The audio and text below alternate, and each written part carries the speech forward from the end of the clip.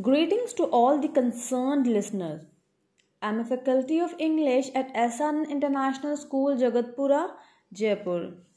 Today, in this podcast, we'll study the multiple choice questions of the chapter Dust of Snow from grade 10. So let's begin. First of all, I'll read a poem for you. The way a crow shook down on me, the dust of snow from a hemlock tree, has given my heart a change of mood and saved some part of a day I'd rued. So, now we'll do the multiple choice questions from these extracts. So, the first question we have is, who shook down the hemlock tree? And the answer is crow. Which tree did the crow shake? It was an hemlock tree. So the answer is hemlock tree. Next we have, what fell on the poet? The answer is dust of snow. Next is, earlier the poet was in a dash mood. He was a gloomy mood. The word gloomy means unhappy or sad. Next we have, what was the effect of the fall of the dust of snow on the poet? So it was mentioned in the extract that it changed his mood, means a change of mood. So the answer is a change of mood.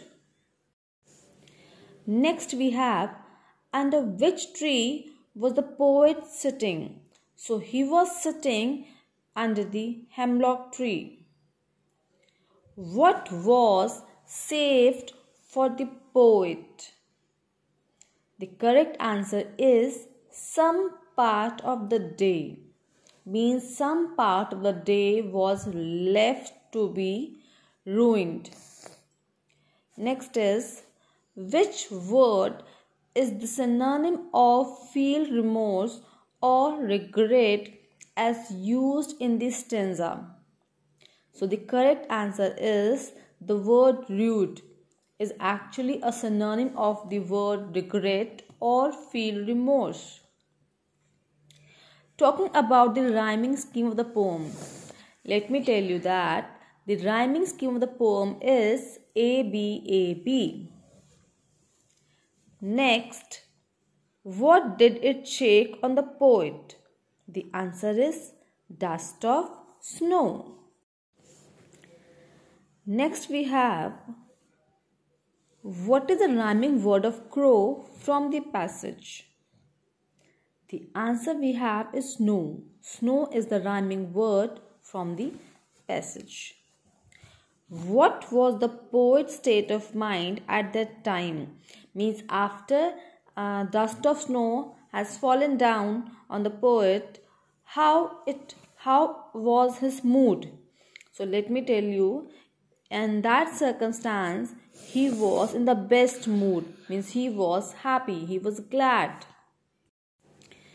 Next question we have is, of the many symbols the hemlock tree represents. So we have to choose the one that Frost drew upon in all likelihood for this poem. So this poem represents the symbol of healing. Next question we have, what were the possible feelings of the poet prior to the experience shared in the poem? The answer is he was disappointed, demotivated and disheartened. So these three feelings were experienced by the poem before the falling of dust of snow.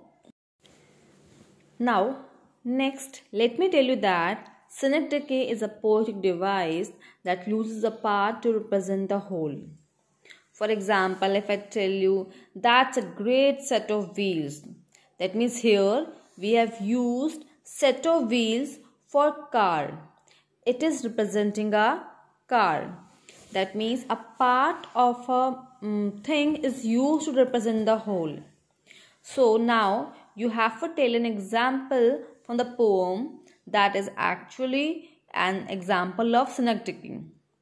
So if I tell you, has given my heart a change of mood.